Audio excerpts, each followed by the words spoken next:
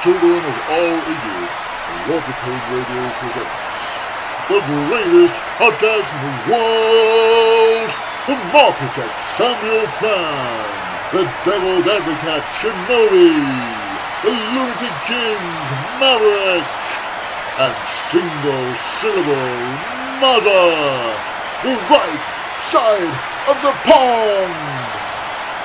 And of course, if you're not down with that, we got two words for you!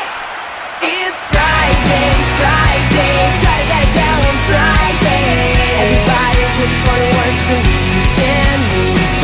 Friday, getting down on Friday. Everybody's looking forward to the weekend. Fridaying. Fun. Looking forward to the weekend. Sup, Lords of Pain, and welcome to the right side of the pond. It is Friday and we've reached that momentous day. It is the last episode of the right side of the pond. We've got the gang back together. You just heard Mazza. Plan's here. Hello. We thought about ostracising Plan for the last show, but you know. You mean turning him into an ostrich? You know, head in the sand when it comes to wrestling Plan these days. Well, Far from it. if your head's in the sand, you can just tell the waves to go away. Not if you're King Canute. This is basically pond porn. Yeah, oh. Beaver cleavage. Well, as you can tell, guys, we've started off with some very fondly remembered pond memes there. We haven't really planned this out particularly, so it is just going to be. I start now. Well, yeah, that is true. Actually, if you go back to the beginning of the show, we were pretty organised. It was all segments, and there were like little musical bits in between stuff, and way too much effort. What? Who's this? What? Sorry. Shinobi has just wandered into my recording studio. I don't know what's going on here. Hi guys, nice to meet you. Wow. It's some return. I mean, to be fair, if John Morrison's showing up on SmackDown in 2020, why not Shinobi on the pond? Yeah, does that make me the Miz? Oh. Unlucky. No, it just makes you a prick. Hey, here we go. Now it feels like the pond. Well, before Joey rudely interrupted Mav, you were in the middle of saying something, I think. Oh, you know, back in the early days of the pond, you know, it was like a military operation, wasn't it? It was like, you know, you and me were recording one-on-one segments and sending it off to these two, and they were doing little links where they kind of did some banter in between all different segments. Maz couldn't say statistically SummerSlam. Yeah, I still called my segment that, insanely. Can you say it now? Statistically, SummerSlam. Can you say it at a normal pace? Yeah. Absolutely not. Statistically. So how far back are we going? It was like May 2013? May 2013. My word, almost. I remember quite vividly one of our very first segments was discussing the rise of Daniel Bryan, and I think that was probably our peak, actually, charting that arc from our second episode. Episode 2. It was all downhill from there. No, it's true. Like, I think the show was very much defined in the early days by the fact that we were all massive reality marks, and while a lot of people were, you know, shouting for blood and, you know, burning down Titan Towers, we were kind of, let it play out. Like, this is the right thing to do. You know, Orton's cashed in the briefcase. Bryan had got this clean win over Cena that we all predicted, and we were all of a certain ilk, if I remember rightly. Oh God, yeah, we were accused of being an ilk. I forgot about that. Yeah. Accused of being an ilk and everything was in abeyance back then. Who could forget abeyance? Absolutely. It's crazy, isn't it, when you think that... I mean, first of all, that was 7 years ago, which is mad. But you think about how much hasn't changed since 2013, and it all becomes crushingly depressing very quickly. Well, you're on a bit of a journey, aren't you, Plan? Well, you're possibly at the end of the journey. Yeah, absolutely. Go on. I mean, it seems incredible to me that the author of 101 WWE matches to see before you die, and a man who basically found inventive ways to make wrestling make sense, has decided that wrestling absolutely doesn't make sense. It was, looking back, I suppose it was kind of an arms race in that as fast as I could come up with ways to try and make it make sense, WWE seemed to come up with more ways to stop it making sense again. So actually, this is your fault. Pretty much, yeah. I am the destroyer of worlds. I mean, we tried to tell you back in 2014 that a triple threat, or the Shield versus Brock Lesnar, wouldn't work. I mean, let's not. And if I remember rightly, you also tried to tell us that if you reversed the John Cena versus Bray Wyatt trilogy, it would make much more sense. No. You got that. You got that wrong before, and you got it wrong again. Although to be fair, that probably is not quite as bad as what I did say, which was if you reversed the. I can't believe I'm going to say this. The Paige versus AJ Lee feud, it made a lot more sense. Machete order for Paige against AJ Lee. Machete order for Wyatt v Cena. I mean, I tell you what. Wyatt v Cena, I always said you should watch in order. I mean, Wyatt v Cena, you should watch the first match and then forget the other two ever happened. And pick one promo and ignore the rest. Doesn't matter which promo, they were all pretty good. They just never made any sense when you lined them up. Didn't we have Uncle Joe on? And he did a fake Wyatt promo. I seem to remember him saying something about I don't know, a crow flying away with a penis or something like that. And it was his fake Wyatt promo. Absolutely. Sounds like vintage Uncle Joe. I'm sure we put out a show where we had Uncle Joe completely unfiltered. Yeah, I think that was an early one, and I think that was when we decided, do you know what? No more segments.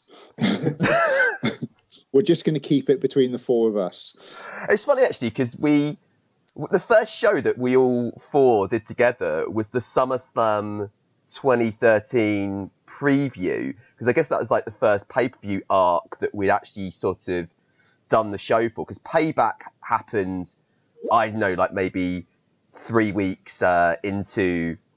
Yes, Plan, I am recording this. Gives the game away. I couldn't be bothered to type, let's be frank. So, yeah, no, it was breaking the fourth wall. I mean, yeah, CM Punk, here he is. But yeah, Payback was really early in our run. And I remember you and Maz, Joe, doing a preview show for Payback, just the two of you, where you basically said it was going to be the most boring pay-per-view ever. And then there was that brilliant Ziggler v Del Rio match. And Kate and AJ Lee had maybe the best women's match for ages up to that point. It was oh, maybe things are picking up in WWE. And then, as you say, it was the Bryan rise. And then all four of us, and I think Bobby Cash as well, sat down and did the SummerSlam preview, where we all said that Bryan would beat Cena clean and then tap out Orton when he went to cash in. But yeah, after that, we pretty much did do a lot of the shows, the four of us, and we did do some segments still. I seem to remember one particular show I always remember is us recording a jingle for Don't Try This at Home, but with stupid pro wrestling takes. I've still got that somewhere. It's just what were we even thinking? Well, we put it in. And did we play it every time Plan said something for a bit? Yes, you did. Do you remember the amount of editing? We take out pauses and stuff like that. Oh my God. And then we just started interrupting each other and just got rid of the pauses. Much better. Absolutely. And now by the last show, Mav is in such a place he doesn't give a shit that he's openly saying that he's definitely recording the show we're about to put out, which is something we might have edited out back in 2013, but now we're just fuck it. Boys, I feel like in the 2.5 years since I was last a regular fixture on this in the 5 years since I was last a regular fixture on this this podcast. Since the first month of the show when since the show's peak. 2 episodes in. That's why it was the peak, obviously. You've gotten sloppy. And this is probably why it's a good place to end. I do remember actually thinking back to that sort of time, sort of early 2014. Do you remember that week when CM Punk walked out and we basically rewrote the show 3 times? I think, even back then though, it was kind of, we didn't re-record it. We just did like an extra bit that we kept adding it on. And I think, Joe, it got to about like 8 o'clock on a Thursday night when the final bit of news came out, and me and you added like another 15 minutes on the end of one. That was crazy. What a week. We had this sort of idea in our head that we're just like, the Royal Rumble, we'll get it. Start of WrestleMania season, we'll at least start it off fairly organised, and then it was exhausting. So was that add-on just like 15 minutes of Mav saying it's a work? Pretty much. I think it pretty much was. Like, honestly, I think we've still got it in the folder. Like, I'd love to go back and listen to it because I'm pretty sure that's what I said. I love the fact that is a prediction that's now come home to roost. I think that's winning. Yeah. It only took 6 years, but I won. Well, you're definitely playing the long game, but like most of our predictions. It is still swearing that the screw job was a work, so Christ, it was. It's funny thinking back to the first couple of years. Regularly, the show would go longer than 2 hours when we were recording it. And whose fault was that? I am not taking sole blame for that. Me and Mav both. Steady on. And it was, I think there was probably more than one 3-hour show in there as well at some point too. But it was such it's interesting to think about. It was such an active period. It seemed like so much was happening all the time. There was so much going on, like especially around, Royal Rumble, WrestleMania season 2014. I mean, I can't remember another time like that since I joined LOP 12 years ago. Since I joined and then since it's happened. I don't think we've ever seen anything of the like again. And there were like 3 or 4 news stories on the BBC in this country about it. And as you guys were saying, kept having to record more and more coverage of it. And it filtered through into the conversation as well, of course, because people were so, on both sides of the argument, were so adamant that they were right about their viewpoint. It was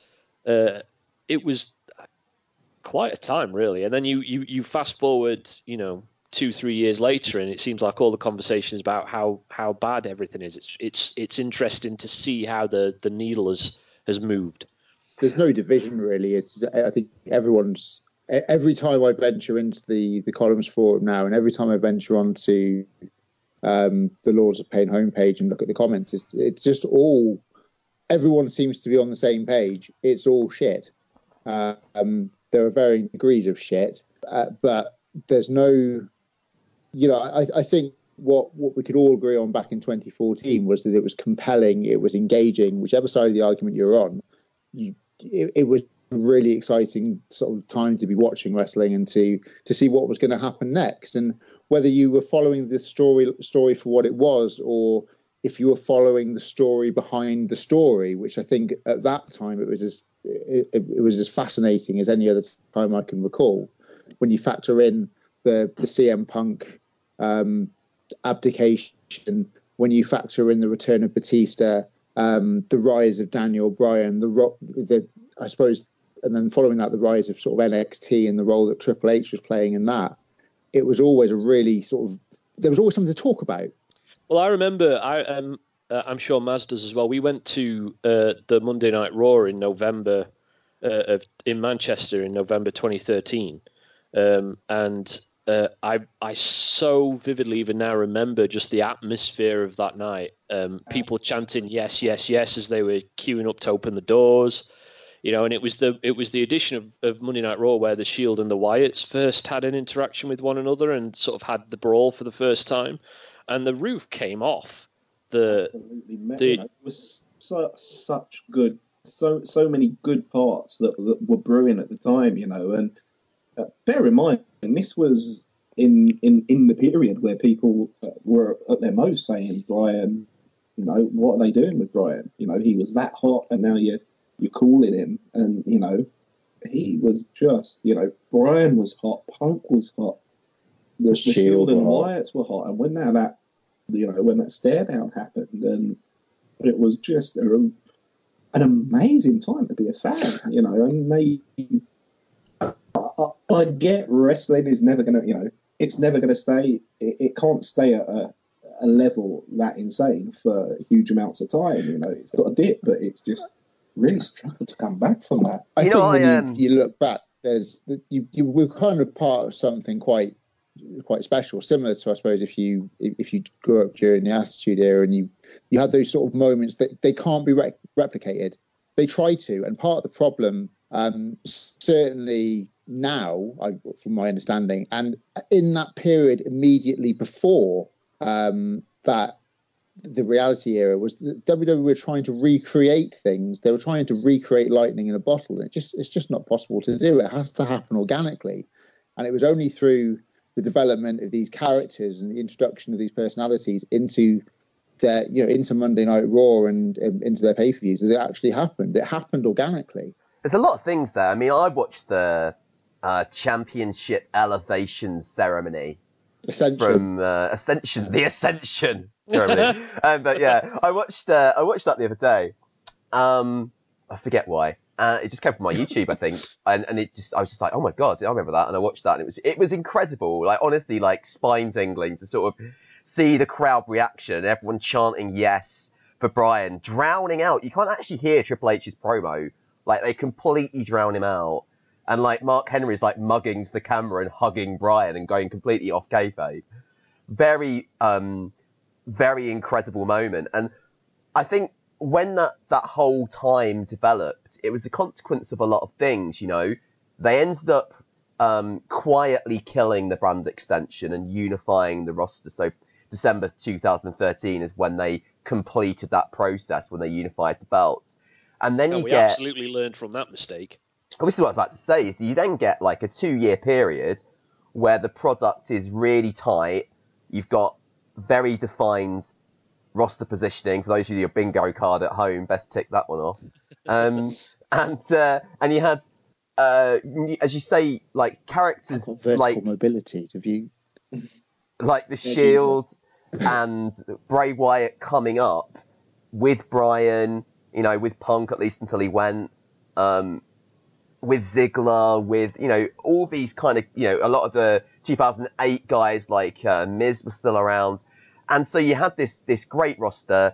It was big enough to be able to do a lot of stuff with, but it was small enough that it didn't feel bloated. And I think the turning point, when I look back on it, and I'm sure Plan is going to love this, the point where it all went wrong was Rollins' knee injury.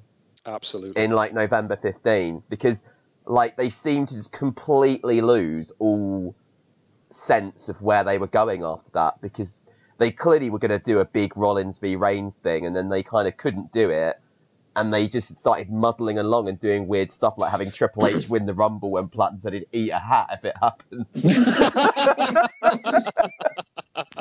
Because I thought I have to say that was worth it.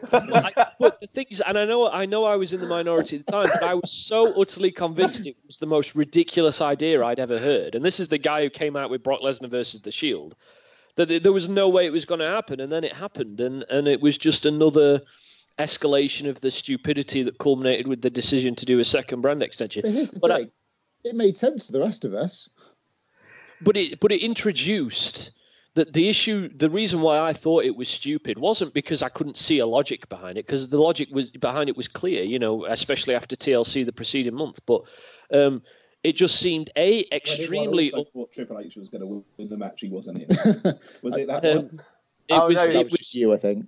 It was extremely unnecessary to do it. The momentum was clearly elsewhere in terms of who was the most popular on the roster. I mean, to this day, you watch that Rumble back, and it's like you long for Ambrose to win it. But the other issue is, he's running the company. If he's the champion, you just introduce all kind of unnecessary roadblocks for the narrative that you're going to have to try and write yourself out of. It's WWE, so they don't even bother trying to explain any of it, which is they just held a pay-per-view called Roadblock. Well, exactly. Where Dean Ambrose got a title shot in the middle of the fact that Reigns was the man that we going to Mania to have a go at it, which completely derailed Reigns on the way to Mania. It's just, I think that whole that whole run to WrestleMania 32 was a problem, and then WrestleMania 32 happened, which was a problem, and that was. They were just one month behind on Dean Ambrose. They weren't recognising that Dean Ambrose was hot, and they were doing things, and they were trying to change that on the fly.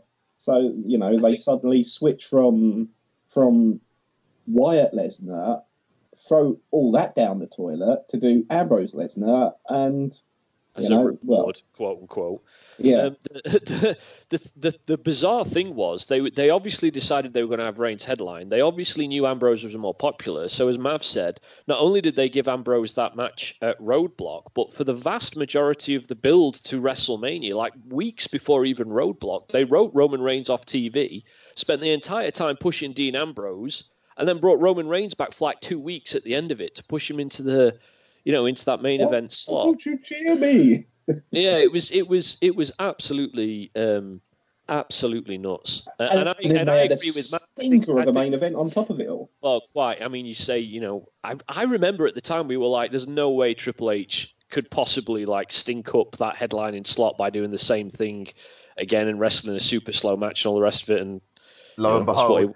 But also, but it came at the end of a 7.5 hour show, right? Yeah. And I remember at the time a few people tried to argue with us and say, no, actually it's only 5 hours because the pre-show doesn't count. It's like, no, the people in that stadium were there for 7.5 hours, and everybody. To be fair, I think only 3 of them were watching. Like, was that Ryback and Kalisto or something like that? Yeah, but they were stupid. Like The Rock came on and set fire to an 8-foot model of his name. It was just. And then buried the Wyatts for literally no reason whatsoever. And then, of course, inevitably, WWE said, oh, well, we've done one WrestleMania for 7 hours and everyone watched it. So now WrestleMania is 7 hours long every year. And which then in turn led to this escalation of excess culture where every pay-per-view now, you're lucky if you get a pay-per-view that's under 3 hours. It was that sort of, that Simpsons episode, the Treehouse of Horror one, where Homer has to, you like donuts? Well, you have to eat every donut in the world. Yeah, it's like totally. Satan forcing donuts down Homer's throat. And who has the time? That's kind of what, that's the thing, is what wrestling has ended up becoming. And I was thinking about this today, and it's not just that WWE went back to a brand extension, which is, de facto trying to force you into watching Raw and SmackDown. And then the problem is neither of those shows are watchable. And then they've also then increased their NXT to 2 hours. They've got 205 Live. They've got NXT UK, as well as, Superstar Inc. and God knows what else that they put out on, inverted commas, original programming. So trust you to pick the most obscure, obscure one of the network. I mean, he's the only one who watches it. So. I have never watched it, but actual network money was spent on putting that program there, where Corey Graves asks Baron Corbin why he has shit tattoos. It's a bit of a weird one, really. Anyway, but it's just a very, even if you just look at WWE, you have to be unemployed or a student to be able to even come close to having that amount of time to watch it. You think about other sports or other forms of entertainment which use a similar kind of platform. So take NFL or something like that. They make it's the games and highlights and matches from history and not a lot else. They don't feel the need to keep putting shows about where American football players live or what they eat or how they work out. I think it's. I tell you what, I'd watch a show that follows Ollie McBurney around for 365 days. He's living the life, yeah. Just randomly show up at football grounds in a gold jacket, brilliant.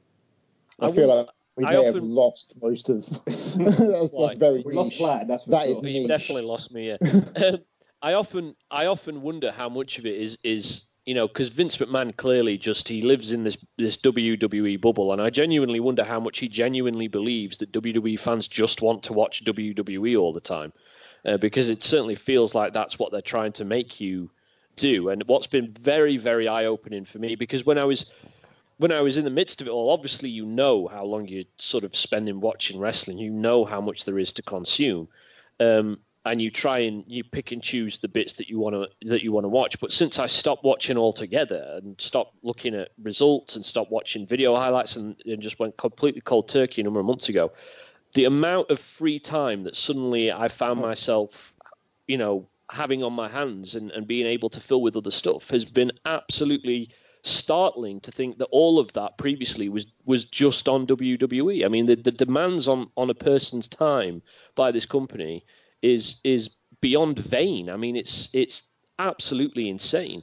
And again, I was thinking about this, like when we were kids, certainly me and Maz, like the amount of wrestling you got to watch was like pretty rationed, really. Like, that you only had the big four pay-per-views, and then like King of the Ring after '93. And then, like, in terms of tape off someone who's got superstars or something. Exactly. And you might jobber matches and like there's no hunger anymore. There's no one's ever hungry for wrestling now. Well, that's the thing. They're sick of it. It used to be that it was a treat, wasn't it? Like, I remember the most excited I was every year. Like, my parents didn't have Sky. Like, no way to watch wrestling at all, other than my friend taped the Royal Rumble, and you had to be like the nicest person in the school to your friend for like the 3 weeks before the Rumble to ensure he gave you the tape first. And then it was like you stayed spoiler free. Anyone, like, literally people used to have actual like fights if anyone told you spoilers. It was like that much of a big deal. And then you got the Rumble home and you put it in and you just sat and watched it. I remember thinking at the time, and Plan probably still thinks this is the case, that like the '94 Rumble was just like the most amazing thing ever. And it was, but it was just this sort of heady brew of like having something that you loved but you couldn't watch all the time. And it's the opposite now. The '94 Rumble is still one of the most amazing things ever. I'll take you one step further than that. I remember absolutely, so excited and talking to your friends about what happened at WrestleMania 9. God, what's wrong? Mazza has just got more new gen than I have. No, there's something about WrestleMania 9 though. It's like the Roman stuff. It was exciting. It don't matter that historically when you look back, it's like probably the worst Mania ever. But it was all when you're a kid at that point. You're going back and the whole stuff with Hogan and Giant Gonzalez choking out the Undertaker. It was like it's like what on earth is this? Can you imagine if that pay-per-view happened in the modern era? Well, this is the thing. Taker would have been dead. That would have been it. Well, what I was about to say was that it's interesting, when you think about these conversations wrestling fans always love to have about, what's the best version of this event or the worst version of this event. The longer that this current culture goes on, the more stacked the worst side of that conversation is going to be with modern pay-per-view, because you think about WrestleMania 9, all right, most people think that it absolutely stinks, but at least it's got the humility of being in and out the door inside of 3 hours. Nowadays, if WrestleMania 9 were to happen today, it'd be 7 hours long. You'd have 3 more versions of The Undertaker versus Giant Gonzalez on it, and God knows what else. You'd have The Rock coming out setting fire to his name for 40 minutes. And so it becomes relative. I would much rather watch I'd much rather watch anything from New Gen anyway. But if I wasn't a New Gen fan, I'd much rather watch something like WrestleMania 9 than I would a WrestleMania 32, 33, 34, or 30. I mean, 35 wasn't that bad, to be fair, because it's not as long, quite honestly. I think the really disappointing thing is that despite those issues that we've outlined, like last January, they did seem to get their act together a little bit, and that run from the Royal Rumble through to WrestleMania with Daniel Bryan and Kofi Kingston and all that stuff that Seth Rollins winning the Rumble and going on to beat Lesnar inside 10 minutes. All of that stuff felt really, really positive, and you're sort of your hopes are dashed so quickly because then you're straight into a, morally dubious Saudi pay-per-view. You've got all sorts of like nonsense starts happening. They don't give Seth like proper feuds, after his title win. They bring Lesnar back and give him the belt again, for God's sake. It's all that stuff that they kind of can't resist. And again, like SummerSlam, I remember you and me, Plan, talking about like surprisingly enjoying SummerSlam. Both of us did. I only watched the main event. Oh, okay. I thought you watched a bit more than that. Maybe one or two other matches, but I didn't watch the whole show at any point. Oh, okay. I think I seem to remember you saying you watched the Fiend thing and stuff like that. It might have been me, actually. But it was like surprisingly a really enjoyable show. But then there's no follow up. It just goes back to being completely directionless again, and that's the problem. I watched SummerSlam, or most of SummerSlam, but I didn't find myself thinking, right, I've got to watch Monday Night Raw now because I've got to know what happens afterwards. There's nothing to sort of hook you back in. Oh yes, that was right. I did watch the Fiend thing, yes, because I remember talking to Joey as well and saying you should watch the Fiend thing. She might like it, but yeah, absolutely. And what Joey's just said, I think, comes from what has now been. I mean, if you to bring it back to the pond again, if you were to go back over the 7 years that we've been doing this show, I wonder how many times you would hear and listen to every show. I wonder how many times we'd do a show where we'd be super positive about the potential of, where we're headed next, and that pay-per-view was better than we expected, and hopefully they'll get their act together, and maybe this time they'll learn, because they've had 5, 6, 7 false starts over the last few years, where it's felt like they were about to make that change, and then it just never happened. Brock Lesnar shows up again, or they fluff something else, or they push the wrong person, as in someone who's not particularly entertaining. And Jinder Mahal as WWE champion for the better part of a year. What the hell were they thinking? Meanwhile, Samoa Joe, Braun Strowman, guys like this who have got extremely hot at points, and they've done nothing with him. But Precisely. Jinder Mahal's been WWE champion. I guess we've all had our favourites over the last sort of 7 years, and I think all of them have. In my case, Bray Wyatt. I mean, you say 6 or 7 times there have been false dawns. For Bray Wyatt, there's been 6 or 7 false dawns, and there comes a point where you think that there's just no way. There's no faith to make anything work. And I've always said that Bray Wyatt is one of those characters that should be used sparingly and in certain situations as a kind of to sort of magnify another character's flaws. But they just use him like anybody else, and it doesn't work. And they have kind of learnt from that recently in a way. And I think this Fiend reinvention is kind of what they've done there. But you are right in that with Wyatt, It's too late for me at this point. Exactly. That's the problem.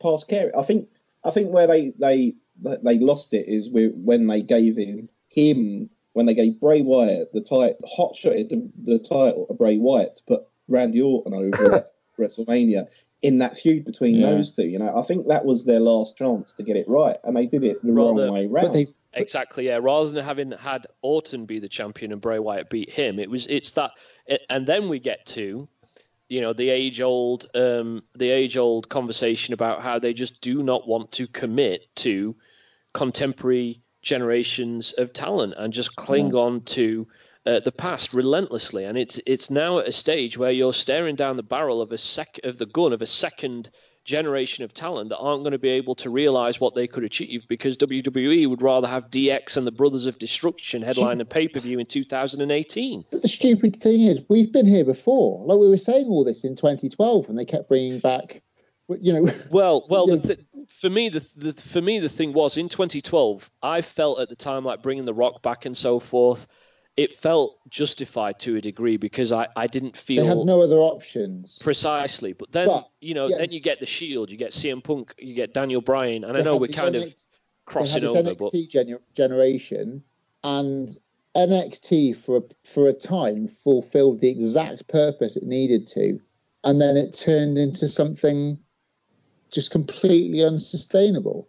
Well, I think in a way it's almost too sustainable, because now you have characters. Now they've made it into a full-on brand, which I think you predicted, Joe, quite early on. Like, it's now the situation that it's not the goal to be promoted to the main roster.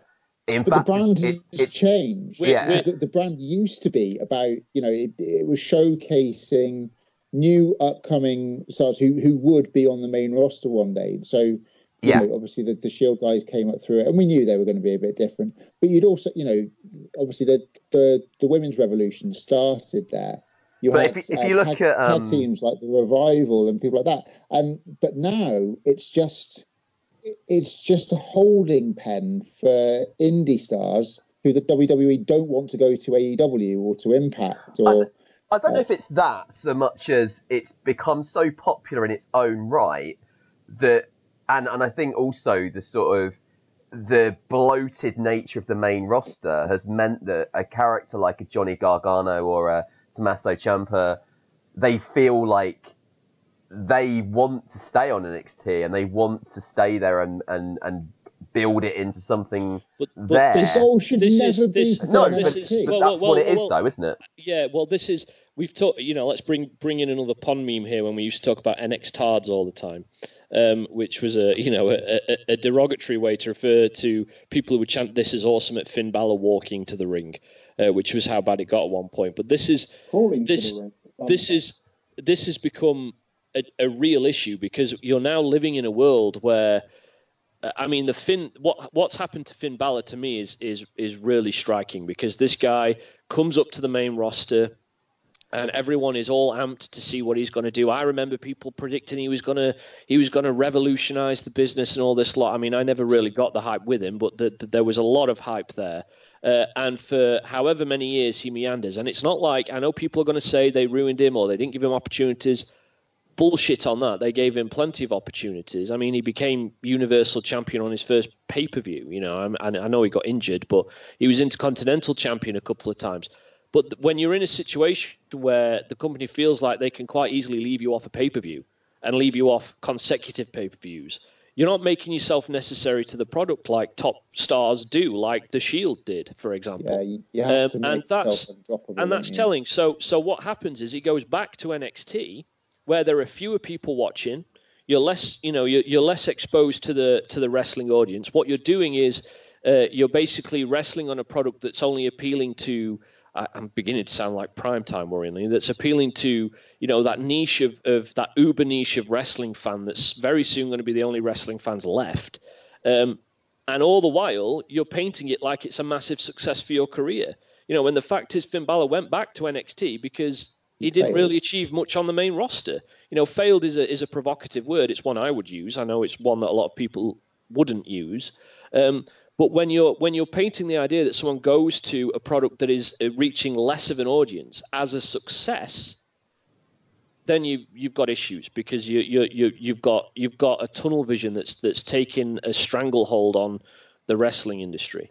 And that's not going to prove healthy for the wrestling industry at all. And this is one of the major reasons why I've just sort of called it a day finally, because as I've said on this show before, part and parcel of that is what's happening in the actual ring, the actual wrestling itself, which is getting dafter and dafter and dumber, and quite frankly. And what I've said on the show is even if, all the conversations we've had relentlessly on the pond about storylines and roster positioning and developmental, and if they fixed all of these issues, it doesn't necessarily mean the wrestling itself is going to get any better at this point. And that's a major issue for me. And it's one that has kind of just put that last nail in the coffin. I've always championed the idea wrestling can mean anything, but that doesn't mean wrestling can be anything. And I think, you have certain standard bearers for like an older school type of mindset. I mean, Plan, me and you really enjoyed the rise of Mustafa Ali a couple of years ago, and his kind of, particularly his run to the final of the Cruiserweight Championship tournament that they ran before WrestleMania 34. And then they pre-showed the Cruiserweight match and put adverts during it.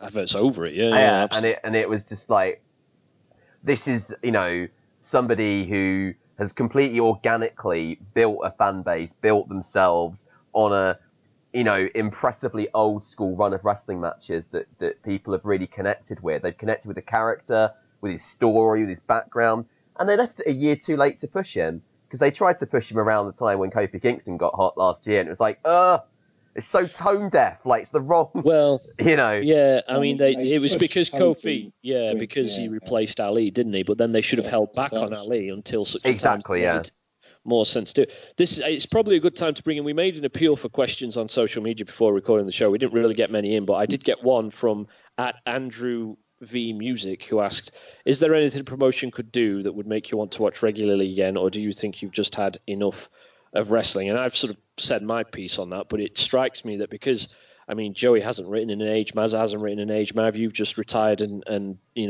I'm 2 days away from full retirement by the time this show goes out, so it feels like it's a good question to ask the group, really. Yes, there is, but I don't know what it is.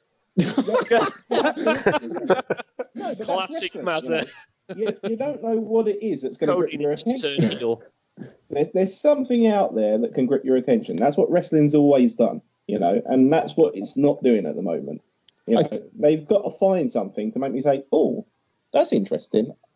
I think I'll watch that, and I don't know what that is right now. And a lot of the things that would have interested me, 2-3 years ago that happen aren't. A potential for Punk maybe to come back, or John Morrison finally coming back and stuff like that, which at the time I would have been like, oh yeah, great. And now I'm just like, oh, okay. There's something out there, and I don't know what it is, but I'm a wrestling fan. That's not going to change. I love wrestling. I just don't like what's out there at the moment. I don't even dislike it. It's just not interesting enough for me to care anymore. So absolutely, there's wrestling that I've absolutely loved over the years, and if they can feed into that and find something, it's there. But that's on Vince to do. That's on whoever's running that company to do, and it's something they've done before. Something they've done before with me. I was tuned out during New Gen. Certainly the back end of New Gen, and then boom, Attitude happened. But as Joey was saying earlier, just trying to retread stuff that's worked before is not what's going to make the difference here. They need to find something to tap into, older fans, newer fans, I don't think it matters. They just need to find something that makes people think, oh, great. And if they find that, I don't think it will matter if it's old fans or new fans or whatever. If they can find something like that, you'll get a lot of people that will come running. But right now, people are running the other way in masses. I think for me, it's almost the accessibility of it, and I don't mean in the sense of being able to watch it. Like I've got BT Sport, can easily get the network, but it's just the amount of time that's involved, and like you're telling me that now if I watch Raw, I've also got to watch SmackDown because it's all interlinked, even though there's supposedly a brand extension, but and NXT seems to be getting involved in main roster storylines, and so there's too much of a demand on one's time, and quite honestly, I'd rather watch something that isn't time dependent. Like I'm not going to get behind on something like Designated Survivor on Netflix. It's just there, and I can watch it as and when it suits me. Wrestling, you've got to keep up, and if you don't, then you miss entire chunks of it, and so things don't make sense later on. And when you were only having to keep up with maybe a couple of hours a week, it was doable. 5-7 hours a week plus a 4 to 5 hour pay-per-view once a month. Yeah, but I mean, you could, if you wanted to, you could tune into AEW and watch that. But I've got no inclination to do that either. And that's and again, it's nothing against their product or anything that they've done. There's just what they've done is nothing that's made me say, oh yeah, I want to check that out. There's a saying in music, and I was actually listening to a series of podcasts about Definitely Maybe, the first Oasis album, and there's this thing of obviously nothing is new. Everything's been done before, and it feels like we've reached that point with wrestling, but they're just trying to do the same things again rather than trying to tweak it and make it feel more sort of, I don't know, make something the same sound a bit different, if you see what I mean. They're just trying to recreate things they've done before. I think for me, if I were to, because I at the moment, what was the last thing I watched? The last thing I watched was Hell in a Cell.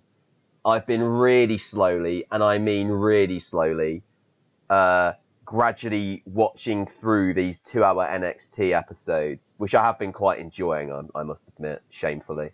But for me to watch Raw or SmackDown regularly again, they would just have to completely change the format of their TV. Because, like, they have sanitized and Kevin Dunned it into oblivion, right? So it's executive vice president Kevin Dunn but it has become this kind of shiny exercise in nothingness. It's a void. You could watch any episode of Raw or SmackDown completely out of context, and it would look the same as every other episode of Raw or SmackDown in the last 2 years. There's nothing, and that makes it feel tacky. There's no light and there's no shade. And if you think about all the great, memorable moments of TV, of wrestling TV, I mean, Plan, you watched all the Raws of New Gen for a as yet uncompleted project. Me and Maz watched the entirety of the Attitude Era for a project. And you know what? There were some Raws and SmackDowns in that run that absolutely sucked. But they sucked, right? They had a personality about them. You can't really say that the TV that goes out for WWE at the moment is bad or good. It's just beige. It's exactly it. There's nothing going on there. And I mean, there are other issues as well. I mean, I think I much prefer the product when it's one roster. The time I tuned out before was late 05 to late 07. And again, it's like a brand extension that's kind of choking the life out of the company, and a TV product that feels bland, and main eventers that, I mean, in the case of 06 to 07, it was kind of, just bland stuff with Cena. And in this case, it's like Roman Reigns is in an endless feud with Baron Corbin. I mean, is that what anyone wants to watch in 2020? No. So I think it's the deeper issues that Plans mentioned, the roster positioning, the fact that there's a brand extension which is toxic. But really, I think the TV product is pretty much unwatchable, and I'm still happy to watch the pay-per-views in my own time. And in fact, what you mentioned, Joe, I have started watching WWE kind of a bit like Netflix, in that, I'll watch an NXT episode here and an NXT episode there. At some point, I'll get around to watching Survivor Series and TLC. I don't know when. Probably before the Rumble sometimes. My position regularly, is, it's a bit different. I am never going to find a 4-hour gap in my schedule to watch last year's Survivor Series. It's just... Well, I think you can even, I imagine this is where you are, Joey, and have been for some time. It's certainly where I am now. I don't want to find a 4-hour gap in my schedule. And if I did find a 4-hour gap in my schedule, the last thing that I'm going to do with it is sit and watch a WWE show, or want to sit and watch a WWE show, because it's a thankless exercise. And so to the question, is there anything that can be done to make you want to watch a promotion again, or are you done with wrestling entirely? I think the answer to both questions is yes, because the things that would have to be done are never going to be done.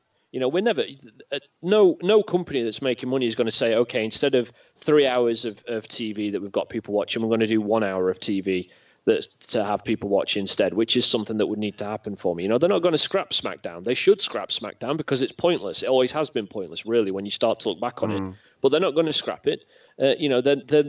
This obsession with WrestleMania being 7 hours long, that's not going anywhere anytime soon. Neither is the fact that they have to have it in a 70, 80,000 seat stadium every year, because look at how many seats we can sell, even though they have to bump up the numbers every single year to make it sound like they've sold more than they actually have. All of the things that would have to be done are at this point so culturally endemic that I don't think they ever will be done. And that's why this has felt particularly final to me this time. But you know what else can happen?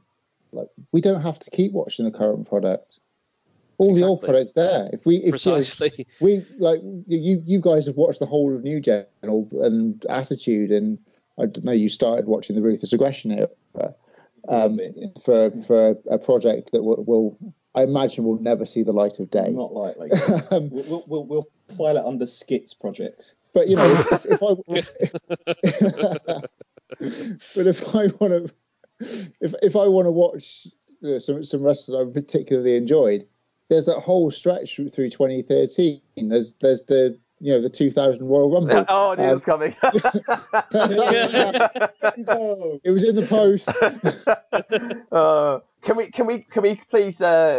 we please like make sure we get Big Show's boat in there? Galvanized. Do you know what? I follow a few WWE superstars on Instagram, and there was an infographic that popped up the other day that said Big Show has now wrestled in 4 decades. And I was just like, for fuck's sake. Yeah, and they say that like it's a good thing. I mean, it's mind blowing, really. But I mean, I think. Do you know what? When Undertaker wrestles this year, he'll have wrestled in 5. Oh my word! Think about that. Do you remember how old he seems when he had a decade of destruction behind him? I know, yeah. But do you know what I think is telling here is that we've all broken the habit, and I think a lot of the last few years was just that for a lot of us.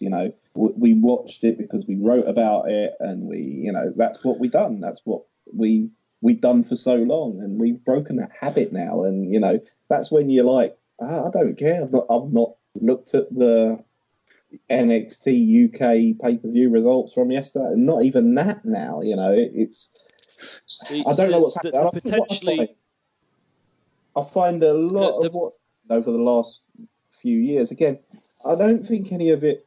I don't sit there and think it was bad.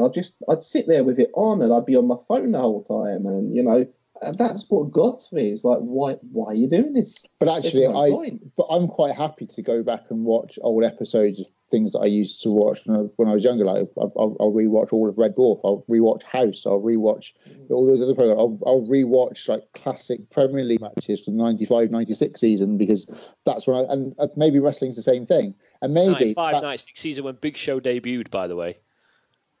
Yeah, I was more concentrated. Not for Newcastle. I was more concentrated after throwing away a 12-point lead at the top of the Premiership. Just to put it in perspective, how ridiculous it is that he's still there.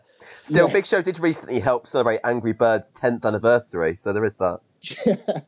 I didn't know you could still download Angry Birds, to be fair. But the fact that galvanized birds. The fact that all this stuff is available means that we probably can still be we can still be fans, and we still have access to it if we still want it. Whereas 10 years ago, that has been it. We'd have just checked out. That's the bizarre thing, isn't it? It's the bizarre thing to get the network, and now here we are, like, a couple of years down the line, and maybe the network's actually killed it for us, but at least we can still access This is the bizarre thing, isn't it? The network has made accessing all of that old stuff so easy and so instant that it makes even less sense that they continue to roll these guys out in the current product, because why would I want to watch The Undertaker hobble around in 2019 when I could watch The Undertaker tear the house down in 2007 or whenever, or 2001 or 1990, whatever.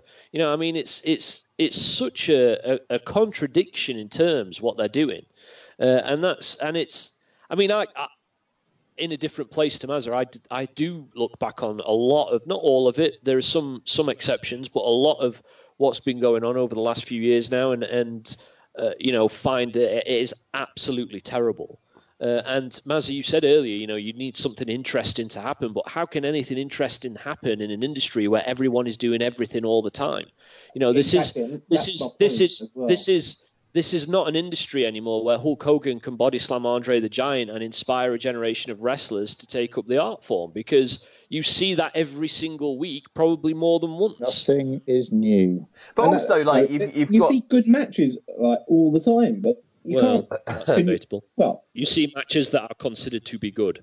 You see them all the time, but I could never tell you what any of them are. I couldn't even tell you what year they're from at this point. I know I enjoyed it at the time, but they all blend into each other. Maybe the whole thing just passed us by, and because I know there are matches that happened in the last decade, and I can pretty much picture an entire 25-minute match, how it went, like the big spots in it, how it made me feel. Anything that I've seen in the last 3 years, couldn't tell you anything. Bingo. That's exactly how I feel. I think it doesn't make me feel anything. I think wrestling was always about that. I think the younger generation of wrestlers coming up, particularly as well, they're all marks for the business. And, that was actually not necessarily it didn't used to be a qualifying factor. You didn't have to have an encyclopedic knowledge of wrestling to be a wrestler. And in some ways, it was kind of better if you didn't. Because what a lot of these guys are doing is like they've almost got this tick list of stuff that they want to do because their heroes did it. And it means that, Plan, you've used this phrase a lot, like it's all like very self-aware. Yes. There's all these sort of tribute. I watch everyone that goes wild about Velveteen Dream, and I've not been so keen on him. And the reason is because it is that self-aware. Like every time he wears trunks of a famous wrestler of the past, or does one of their moves, or Sasha Banks does it, and Bailey does it, and it's a bit like it's just a bit nerdy, isn't it? Just like stop it. It's at some point, wrestlers' characters started to boast about having, Johnny Gargano, for example, boasts about always having the best match on a takeover. Why the hell would you care about having the best match on a takeover? Surely what you want to do on a takeover is win, regardless of how good the match is. You're not getting, paid by the minute. You're not getting paid to tear the house down. You're getting paid to win. And it's that kind of, isn't it? It's that kind of self-awareness in the story. I think, to a degree, I wonder whether it was always inevitably going to happen. But to what you were saying, Mav, about side of the motorway plan. Oh, I'm a chip shopping. No, I think you're all right. Okay. Maybe it wouldn't be the last. Out. It wouldn't be the last pond if I didn't chip shop. But spoiler alert: the Irons are currently working on a column to post this week before I retire, and Irons are in the fire. Oh my god! And that is doomsday near. In which, to your point, Mav, what you were saying, I sort of refer to this, this current crop of wrestlers that are coming through now as basically fan fiction writers compared to, the authors and poets that wrestling used to be built around, because that's what it feels like to me. It's like the wrestling equivalent of fan fiction. They do it because they think it's cool rather than because it tells an interesting story. And they've got a whole generation of fans clapping them along the way. None of them apparently aware of the fact that what they are doing is creating a rot that if they're not careful is going to become terminal. I think it goes back to me for the the CM Punk line from the Pipe Bomb promo. That he's a millionaire that should be a billionaire, and he'll continue to make money despite himself. And it is the very notion of having this incredibly captive audience. But it is significant, I think, that, and I know it's an echo chamber, but within our community and within the internet wrestling community as a whole, that there are, so many fans, long-standing, as Primetime called them, lifers, who are stepping away at the moment. And bear in mind that these are people, that have kids and presumably in the past would have inducted their kids into their love of wrestling and so on and so forth. If WWE aren't careful, where are these kids getting into wrestling going to come from if they're not being introduced to it by their parents or their friends at school or whatever? Because,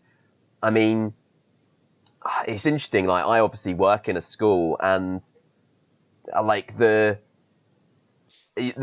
buzz of kids talking about wrestling is much lower at the moment. I can think of maybe, 3 or 4 kids at my school that regularly watch wrestling. One of them, I'd say, is smartened up. It's an interesting thing. Is that all right? They've got the kind of sort of 16 to 30 demographic still reasonably on board, but actually below that, what's going to happen? It's an interesting question. Well, I suppose it comes down to whether or not you want your kids watching Bobby Lashley every week. I mean, that's grounds to have your kids taken off you, surely. I mean, Man's going to be calling.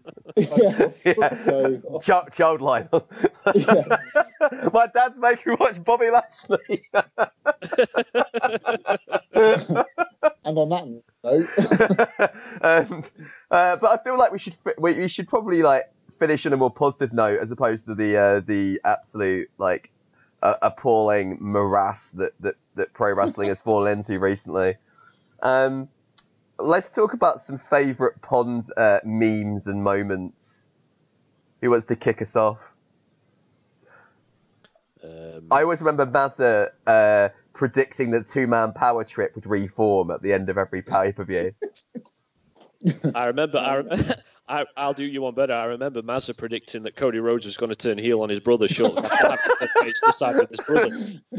I mean, he should have done. Look at him now. Bloody hell! Can't even hold a job. Actually, though, yeah, they did end up having a bloody feud in the end, albeit not in WWE. Ironically enough, and everyone loved it, so who was right?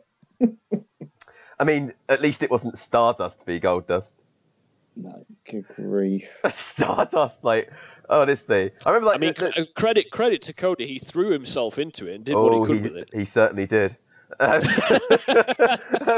I always remember the day after that character debuted, like, straight away somebody did the meme that was like, you know, when they tried to introduce, like, Poochie the dog into Itchy and Scratchy, and it's like, Poochie has now gone to his home planet, and it was like, Stardust has returned to his home planet. What else did we do? So, like, Triple H being in matches that he wasn't booked in. We did that a few times, I think. I think it was just a general theme to predict people to win matches they win. We predicted Daniel Bryan to win the 2014. Daniel Bryan with the Rumble, wasn't it? Yeah. That, to be fair, seemed like a fair shout because they hadn't. The whole world predicted Rey it. Mysterio comes out, and then when WWE didn't actually put the guy they said wasn't going to be in the match. Wasn't in the match, everyone like flipped out. And it was just the way that everybody just felt justifiable outrage that someone who wasn't booked in a match didn't win it. Who we were explicitly told wasn't going to be in the match, didn't win it. Yeah. They didn't even leave it vague. They explicitly said he's not in the match. What would have been worse, though, if he'd actually turned up in the match and not won it? Well, that happened the next year, didn't it? I mean, like when he came in the next year, when they announced him, Daniel Bryan is going to be in the match, and then got eliminated halfway through. Yeah, like after about 5 minutes in the match, I think, as well. So that was pretty. Proving they could mess it up both ways. Quite, yeah, absolutely. The old set.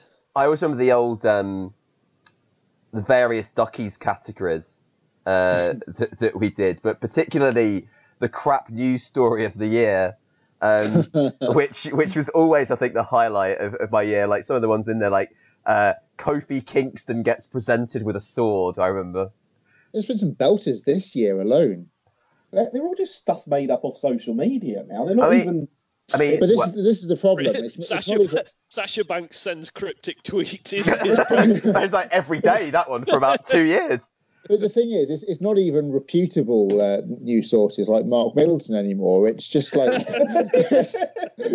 it's just random people off Twitter. They go, "Oh right, we'll put that on there because it mentions something about Drew McIntyre." I mean, like, a lot of it is, like, as well now, apparently wrestling news is just listening to a podcast and typing it out, like, as you write it. Like, hear what this person said about this on a podcast. Oh, yeah, Plan's hatred of wrestler podcasts. Like, that's one of my favourite subplots. my favourite subplots of forever. Like, what is it? Luckily, you got Dave Fenichel to give you the highlights. They're just the same as wrestling fan podcasts. Essentially, they're exactly the same. Just a bunch of people railing against what's also shit, like we've done for the last hour. I mean, I always remember you saying that. That's a false finish. Oh no! I always remember you saying that, like, that Plan, you were eagerly looking forward to the Iron Mike Sharp podcast. Well, it does feel like all and sundry have one, doesn't it? Oh, it does, yeah. I mean, Even people that are currently on the bloody roster have got them now. Haven't the New Day just started one? Corey Graves does one for WWE, I think, which you can only imagine is absolutely disastrous. I mean, Corey Graves as a whole is... Do you mean Corey Graves got drunk that time and just started, like, slating everybody on Twitter? His account was hacked by Kurt Angle. Oh, yeah, apparently so. Haven't they just rebranded the Stone Cold Steve Austin podcast? Basically. Oh, well, it's kind of now, it's like they talk about specific matches, so it's the Broken Skull sessions because it's specifically about a match that he had with somebody. So it's like the Undertaker one. It's like going really deep into their matches together, I think. Can't wait for the Dean Ambrose Brock Lesnar episode of that. Oh, God. Well... Oh, no, it's going to happen. They're going to get Brock on to talk about that match, aren't they? They're going to just bury him. Brock Lesnar goes nowhere. I'd rather listen to the Ryback CM Punk one. I mean, Ryback's podcast, that must be a wild ride. Fucking hell. I mean, we probably should just take a quick second. I know we're sort of getting close to wrapping up here, but we should probably take a quick second to just recognise, how important the Shield have been to our fandoms, but also to this show. It feels like bare a week has gone by since we've been doing this podcast that we haven't mentioned the Shield because they've been such a tour de force. Yeah, I forgot to mention one of them left. One of my favourite Pond moments was Plan's therapy session with Mazza when Rollins turned on the Shield, and I always remember it because it was like I had to go to a funeral the day of that Raw that it happened, and I remember I was the day behind watching everything. I kept completely off social media, and I watched the Raw. I watched the pay-per-view. What was it? It was like kind of May sort of Payback, was it? Yeah, it's like Payback where they had the match. That was Payback. First one, wasn't it? Yeah, and then there was the Raw afterwards. I caught it all up in one day. And I think it was like the Tuesday afternoon when I looked at my phone finally, and it was just like Twitter was just like imploding. And then like Maz reaching out bizarrely to offer therapy, and then you agreeing to record it for the Pond. And I came in the call like at the end of this therapy session, like with Plan just in this absolute like fugue state. I feel like you may be starting to overstate things, but go on. And then Maz was like, "Oh, what's your opinion about it, Mav?" And then I sort of like said what I thought. It was like, "Oh no, it'd be fine. Like Rollins would be great in that role." And Plan was just like incandescent with rage again for a bit. And I turned out to be right. And Plan's fears that Seth would get completely really just sidelined. sit through a 10-minute monologue from you so that you could at the end say you were right and I was wrong about something? Oh, why not? But like we finally hit peak Mav. Yeah, but I'm known for it. It's my gimmick. Oh, well, might as well steal that as well. Well, exactly. I also remember that time that Plan was reduced to a puddle of basically his own semen when Seth Rollins said he'd read one of his columns. Oh yes. He did it again. Favourite moments. And then what? I don't think that actually happened. No, I don't either. It definitely happened. Kurt Angle hacked Seth Rollins. Well, he's pretty busy with his encryption Jason codes. Yeah, like Kurt Angle was like Jason Bourne or something. Yeah, it's I think like the Shield meant a lot to us because they came of age at the time when we started the show. I was obviously like really attached to Ambrose, Plan with Rollins. I think you two were more on the Reigns end of things. I mean, I always think of Joe as being. I was more Wyatt. Bray Wyatt, think, but of the Shield Mazza guys. was more Reigns. I was Wyatt. So it was that next generation coming up behind your Cenas of the world. Like it was that's why it's all the more frustrating that kind of they ended up having still a bit of a glass ceiling, even though they shattered it. They kind of they ended up rebuilding it each time, seemingly. But what's incredible to me now, actually, I don't know we're talking about it, is they've allowed someone of the caliber of Dean Ambrose to leave, and in his place they've got John Morrison and Drew McIntyre. I mean, they obviously didn't want him to leave, but they. But if they really didn't want him to leave, then they should have used him in. Well, that's it. And the thing is, and the fact that there's now a viable or a credible alternative for some of these performers to go to. Well, Maybe. The thing is, I guess the thing about AEW is that I've not massively formed an opinion, but it is very early days for them, and I think probably looking at it, I mean, and the criticism of the most recent stuff seemed to be that they've got a main event, they don't have a mid card at all because they don't have a decent talent pool. From what I saw, this is the thing, is that. And this is the thing, is that people expect them to be like this juggernaut from the word go. That's not how building a wrestling promotion works. It's going to take them 3 to 5 years. I watched one episode when I was in a hotel room and just flicking through, and I was like, I'll give it a watch. And to me, Dean Ambrose, John Moxley, stood out like by a country mile as being an absolute megastar on that stuff. A lot of these guys that you hear about that I've not actually seen, they were just like, oh, is that it? Your Joey Janellas and people like that. This was TNA in 07, wasn't it? You had Angle and not much else. And Angle, Christian, Samoa Joe. Yeah.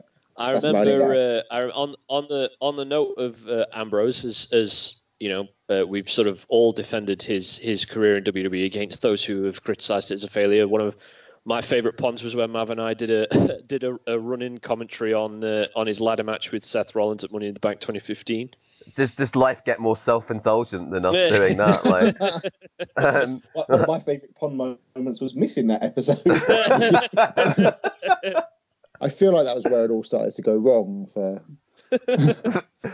It's like, I think generally, just to be sincere for a moment, just having the opportunity to actually, have a detailed conversation about wrestling every week, has been a genuine pleasure, and I think that's what the most that I've got out of this is just actually. Not necessarily having any smart fans in my real life friendship groups, having that opportunity to talk about wrestling in depth in this way has been an amazing outlet, and it's been something that I've always really appreciated. I think for me, it's having for the period that I was on the show during its peak. For those first 2 episodes. It was a way to kind of help me, I suppose, process it in a way that I'd never really done before, and it helped me to enjoy the product a lot more, and actually having that sort of discourse about what was going on, and maybe seeing sort of different points of view on things helped me to sort of appreciate what was going on a bit better, because there were a lot of things that would happen on TV that I go, what the fuck were they doing that for? And then Plan would turn around and say, well, look, if you watch it in a different order... If you watch it upside down and if on you start mute. with the pinfall... And if you put the Portuguese subtitles on, it makes much more sense. But yeah, I mean, it was fun. And I think to watch it during that period, that doing this podcast alongside it was a genuine pleasure. And it's been... It's I suppose in some ways it's sad that it's come to an end, but I think the important thing with wrestling is knowing when to stop. And I think see you later, Joe. Yeah.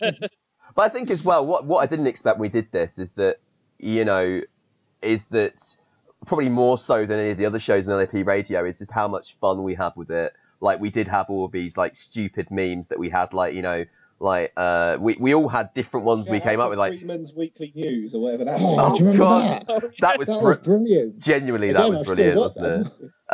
But we had to all these kind of things we used to say, and the Pond bingo, and like when we did the prediction shows, we'd look back over the predictions from the year before. Counter prediction. Point and half point. Me predicting Jimmy Uso turning into Shawn Michaels every year. Still not. Invasion. Still not happening. NXT really pissed off about it happens. I did points. Finally. Right, I'm going to do my. Getting pissed off about the Marty Jannetty comparison. My Tito column is coming soon. I'm just going to be like NXT Invasion point. But it is really cool that we had such a laugh doing it, and we weren't particularly like po-faced about it. We could have gone about it and done a very straight-laced wrestling podcast, but as soon as the four of us ended up in an airspace together, it became something quite different, didn't it? Just degraded. I mean, with me there, it was always gonna. Let's face it.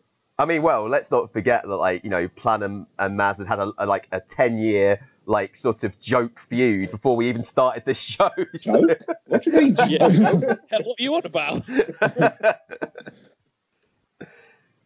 Good times were had by all. Any last words then before we draw this to a close? Yeah. Speak for yourself. It's been a miserable. 40's not that bad, man. It's all right, isn't it? As these things go. I mean, to be fair, I've got another 15 years before I'm allowed in the WrestleMania main event. So. There you go. Yeah, it's been a hell of a ride, and 7 years is a long time of anyone's life, really, and it's crazy to think that at least two of us out of the four of every single week, without missing a single week of the last 7 years, we've sat down and recorded a show. Sometimes we've recorded a show without recording the show, and so we've put up an old rerun. Sometimes we've recorded the show, it's gone completely wrong. So has something gone out every week since we started? I think so. Yeah. Under the Ponds banner, I think everything. Something's gone out. The longest running weekly episodic podcast in LOP history. Absolutely. Somehow the shambolic one was the longest running one. Yeah, that is mad to think, actually, isn't it?